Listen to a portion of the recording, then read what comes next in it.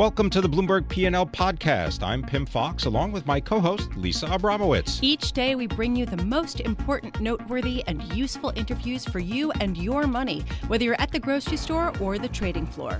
Find the Bloomberg P&L podcast on Apple Podcasts, SoundCloud, and Bloomberg.com.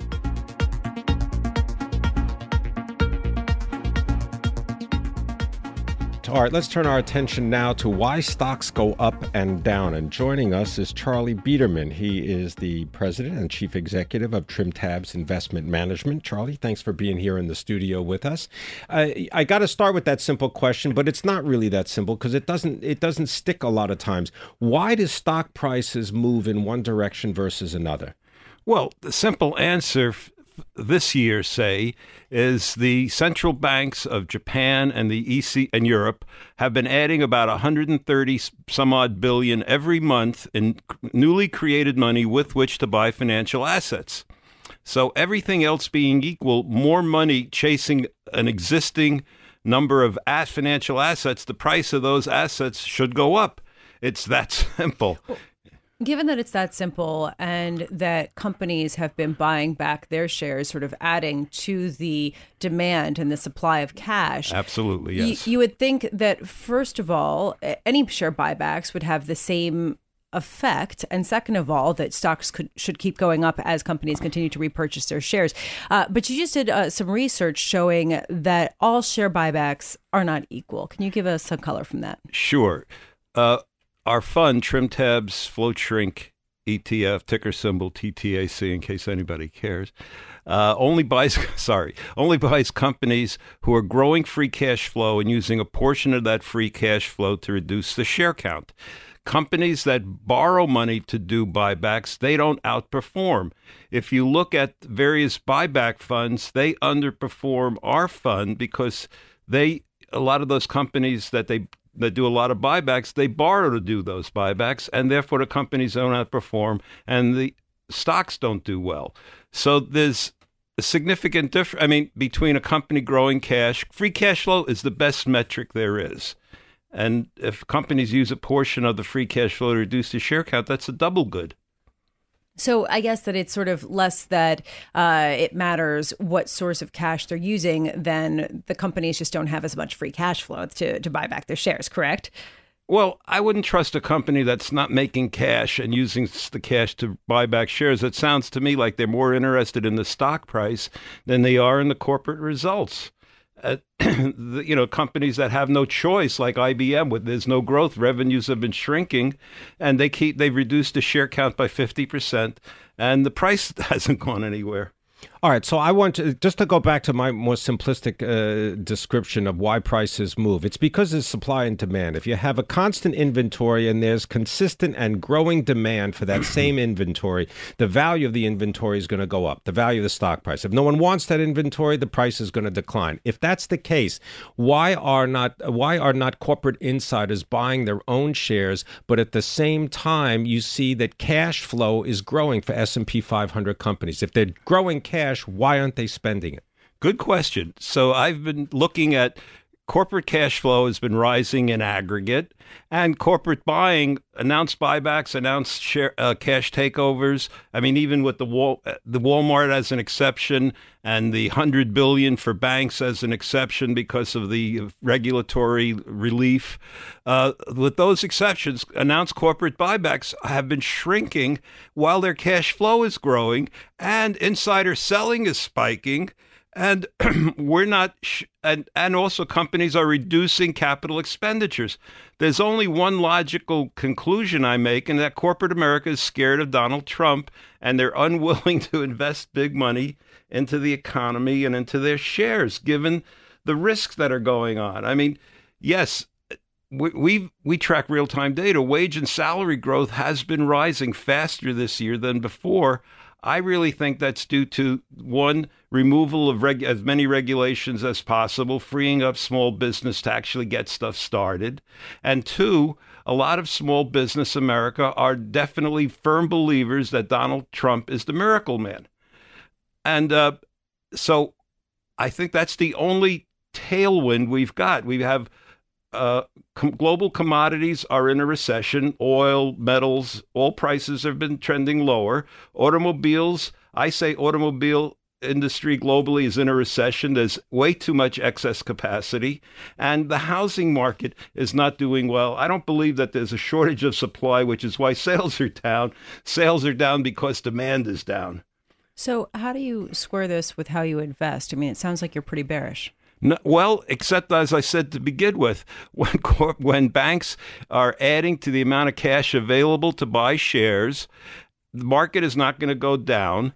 And I'm 100% bullish in my holdings, even though at some point in the future, things will not do well. But I don't know how long that's going to happen. How long is this going to take? We'll continue this conversation. Charlie Biederman, founder of TrimTabs Asset Management, talking about what companies are doing with their cash. And this has definitely been an ongoing question, especially as when Charlie pointed out that share buybacks have gone down. You have seen cash go up. And not only that, but Bloomberg published a story yesterday showing that the volume of bank loans is expected to grow at the smallest pace in years in the third quarter, adding to potential pressure on their balance sheets, but especially as companies fail to aggressively expand. I want to continue our conversation with Charlie Biederman, founder of TrimTabs Asset Management. And when I think of TrimTabs, I think of really great flows data, which give you a sense of where the money is going and where it is leaving. And Charlie, I'd love to get your sense. We were talking offline that it isn't flowing as much toward U.S. equities as many people think. And yet the money just keeps flooding into fixed income. Can you give us a sense of how much this is the case? Well, since the start of the year, there's been a consistent outflow from U.S. equity mutual funds. And there's been there's been an inflow, but a smaller inflow than the outflow into U.S. equity ETFs. So that says that money might be going from active management to passive, and any new money that's going in passive is going into ETFs. So, it's interesting. We're seeing, and where's the money going? Well, it's going into bond funds as well as some money going globally. Some of the markets that are doing the best, the riskier markets. I don't know, players like to play, gamblers like to gamble. And so there's a lot of money going offshore as well. But what's interesting to me is, like we're talking, there's no new money from individuals.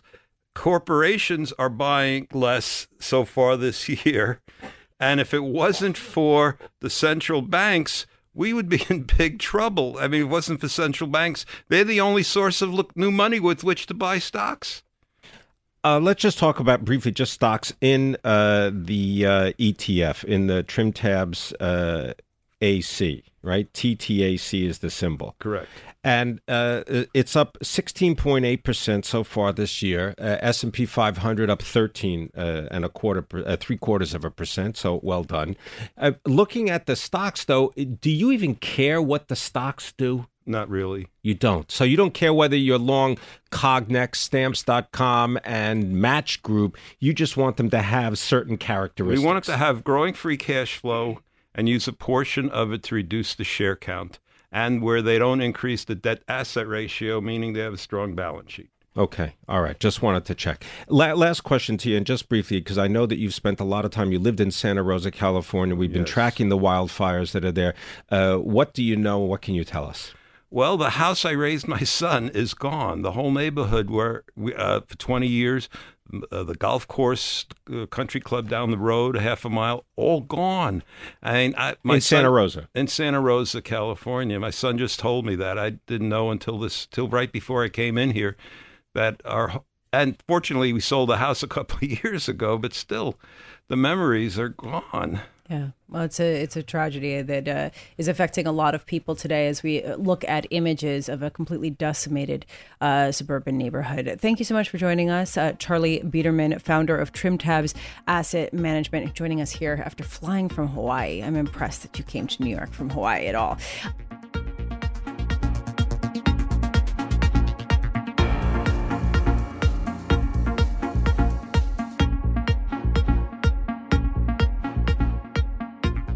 right now I want to take a look at who's growing faster, or who is going to grow faster in the next couple of years. The U.S., Europe, or Japan? Our next guest thinks that Europe and Japan have the edge on the U.S. That would be Ron Sanchez, Chief Investment Strategist at Fiduciary Trust International, which has $78 billion in assets under management and is a private wealth division of Franklin Templeton Investments. Ron, thank you so much for joining us. I'm looking at the blended average of analyst estimates for GDP in the U.S. Versus the Eurozone. And generally, economists think that the U.S. is going to grow faster than the Eurozone in 2017, 2018, and 2019. You think they could be wrong. Why? Well, the fundamentals in Europe are quite positive. And even if they don't grow faster than the U.S., they have the potential to grow for longer. They are definitely on a self-sustaining recovery. Growth in Europe has been meager for 5 years. They've been rolling in and out of a debt crisis. And for the first time, they're moving past austerity. And so the fundamentals for the economy to have a kind of muddle through, meaning 2.25, are quite compelling. And we think that if we look out over the next couple of years, they can continue to grow at that rate. Where here in the U.S., we've had about 8 years of an economic recovery. If I look abroad, I think it's in the early cycle of an economic recovery. And so from a market perspective, I think there's a greater opportunity for price returns there where their profit margins are half. Their return on equity is not quite as strong as the U.S. and valuations are a little bit lower. So from a market dynamic, I think there continues to be compelling opportunity. And certainly in 2017, that has been the case.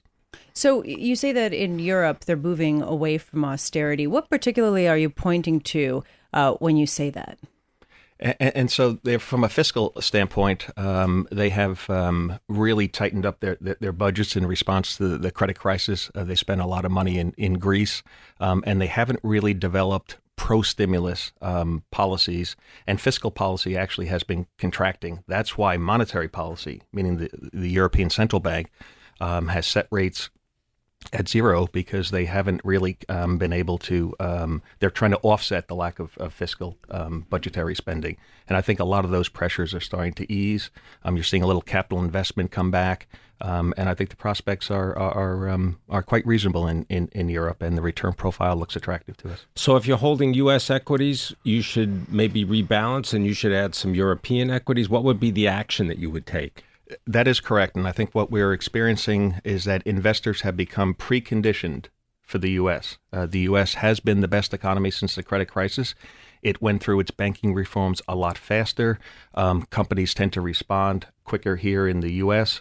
Interest rates were low, and companies in the U.S. have really benefited. And again, you see that in the return profile. It has been the strongest return profile. And I think the opportunities for the first time now are in global resynchronization outside of the U.S. But would that be, I just want to make sure you're not chasing the return, right? I mean, because, that's always the issue, right? Now that everybody knows exactly what it is and it's been articulated as you described, I would be, whoa, wait a minute, this is already out there. All the money's already been made, or is it just the easy money's been made? I think the easy money has been made, but investors should always have a global diversification. They shouldn't rely on one economy, even the largest economy. And so when I look outside the U.S., I think there's a greater trajectory from Europe. If you look at emerging markets, they just emerged from a recession in 2014, 2015, and early 16. And so the growth prospects in the emerging market are starting to reaccelerate.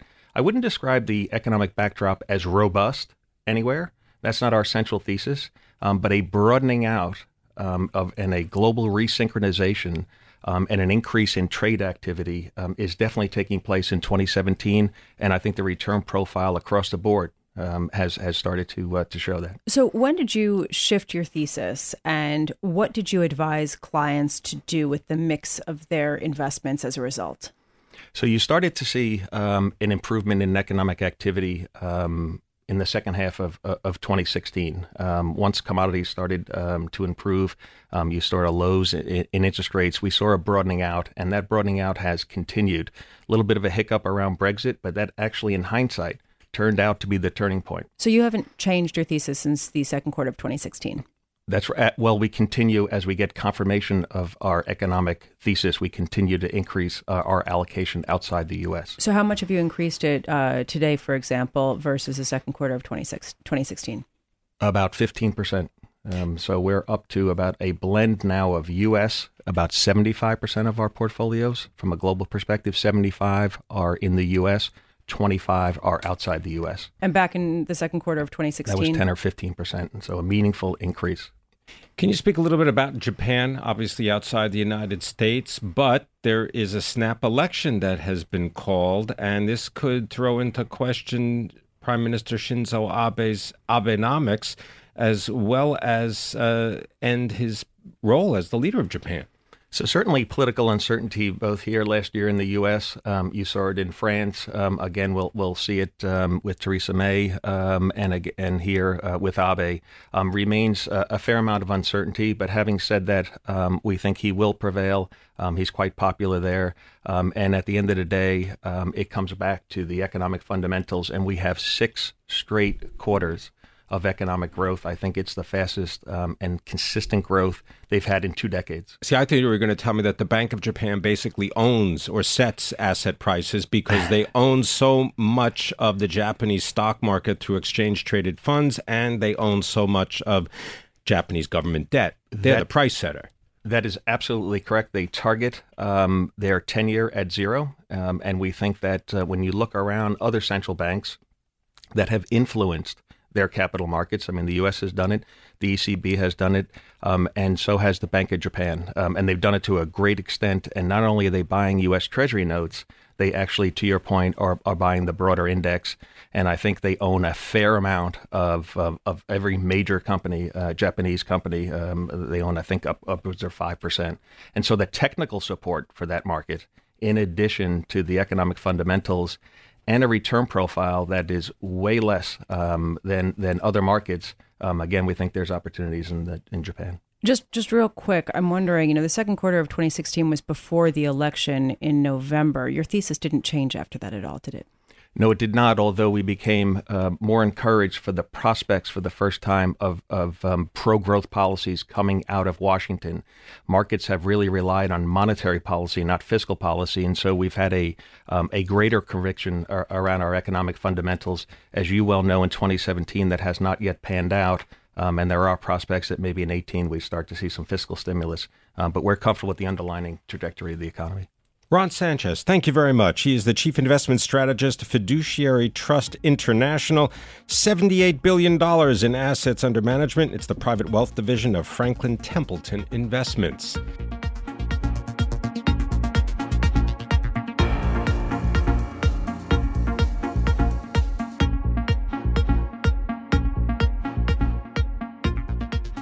All right, let's turn our attention now to another giant consumer products company. This is the retailer Walmart, and helping us to understand this is Poonam Goyal, our Bloomberg intelligence analyst and expert when it comes to all things retail.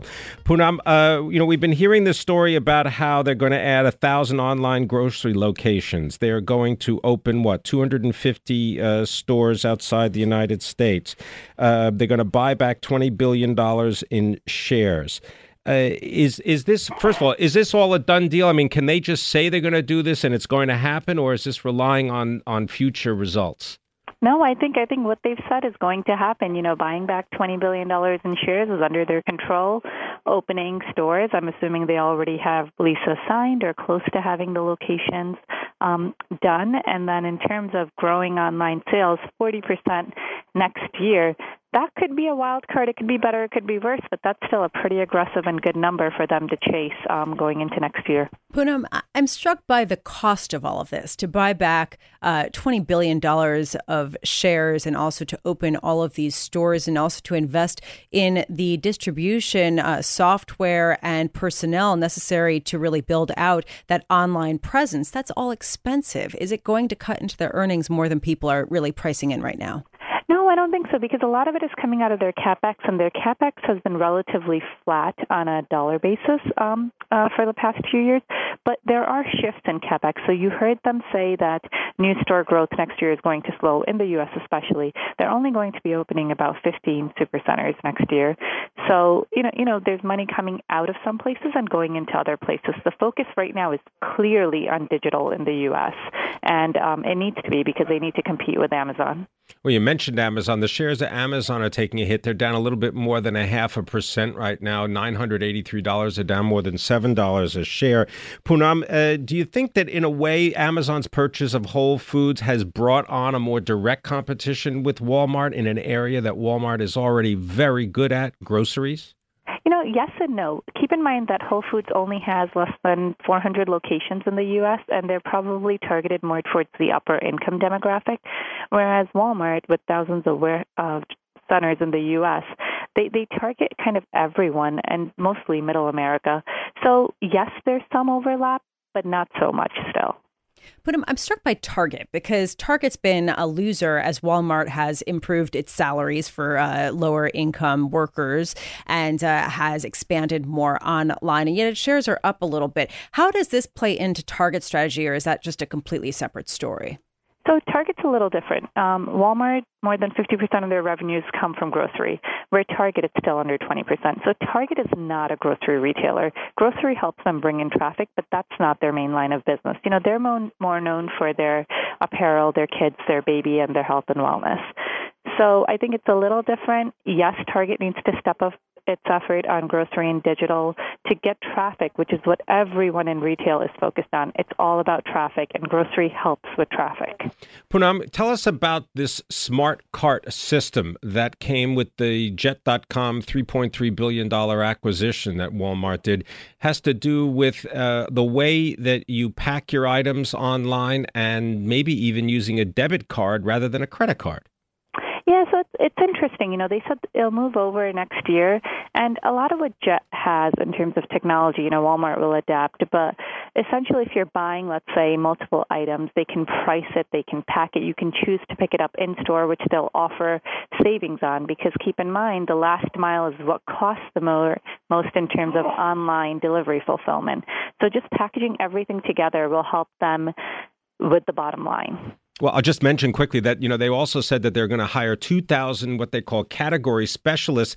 They're going to oversee all aspects of a particular product line. So if you want to know what the best plastic food bag is, they're going to have someone there, or maybe even, treadmills. Plastic food bags or treadmills. Experts. Pretty. 2,000 people. Poonam Goyal, thank you so much for joining us. Poonam Goyal is a senior analyst in U.S. retailing for our own Bloomberg Intelligence. Thanks for listening to the Bloomberg P&L podcast. You can subscribe and listen to interviews at Apple Podcasts, SoundCloud, or whatever podcast platform you prefer. I'm Pim Fox. I'm on Twitter @PimFox. I'm on Twitter @Lisa Abramowitz1. Before the podcast, you can always catch us worldwide on Bloomberg Radio.